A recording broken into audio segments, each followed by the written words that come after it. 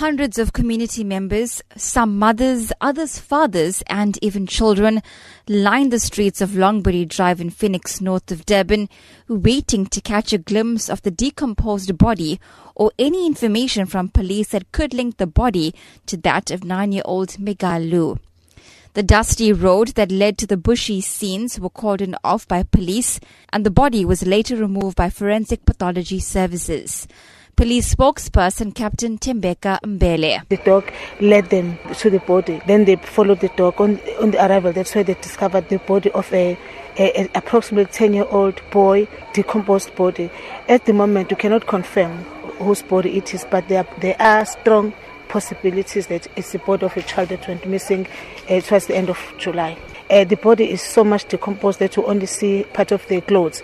We cannot confirm that it's a uniform per se. Members of a private security company operating in the area, KZN VIP Protection Services, stumbled across the body whilst in pursuit of suspects believed to have been involved in another incident. Director Glenn Naidu. Members received information of an armed robbery where a person was stabbed. The VIP members chased suspects to a bush. Together with the police K9 unit, VIP members went into the dense bush, chasing after these armed suspects. And after not finding the armed suspects, they went back to where they got a smell of some decaying person. A police dog was used, and eventually they found the body of a little child. The scene was crowded by hundreds of emotional and angry community members late into the night, who said the brutal killing of this young child happened right in their backyard.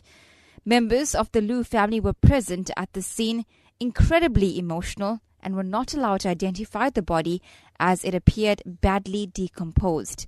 Neighbors told SABC News that they fear their children will be next. Parents of Mohammed Ibrahim, the suspect earlier arrested in connection with the missing child, lives a few doors away from the gruesome scene. Right now, I think the community is furious.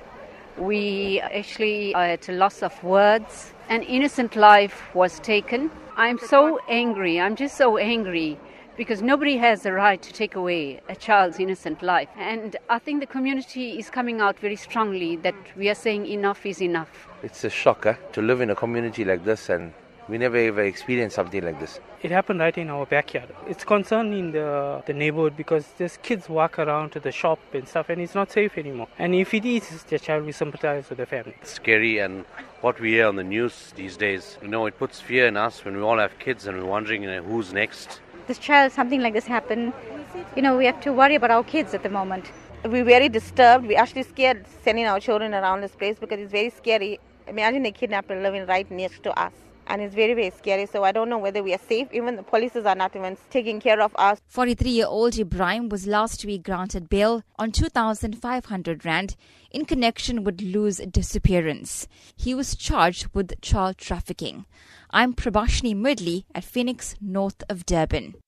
And let's cross over to Prabhashini now to find out if there have been any developments. Prabhashini, good afternoon. Welcome to Updated Noon. Can you tell us whether there have been any further developments here? A very good afternoon to you, Sakina. Well, right now, as you know, we are still waiting for official DNA results from the police here in Durban to confirm if or not the body that was found yesterday afternoon on Longbury Drive in Phoenix, north of Durban, could in fact be linked to the missing 9-year-old boy, Megalu.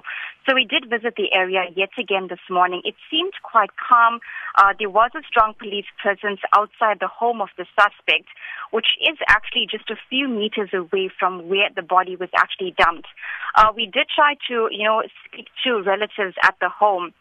We approached one of the relatives that was at the home this morning, and he did, in fact, relate to us that the suspect and the mother of Megalu were actually working together at a butchery in Overport. That's in Durban. And he did actually confirm to SABC News that the two were actually in a relationship and that Mohammed Ibrahim, the suspect in case, did actually live at the house of Megal, not long before the child actually did go missing. So the latest right now is that we are officially waiting for those results from KZN police, and the body has not yet been identified.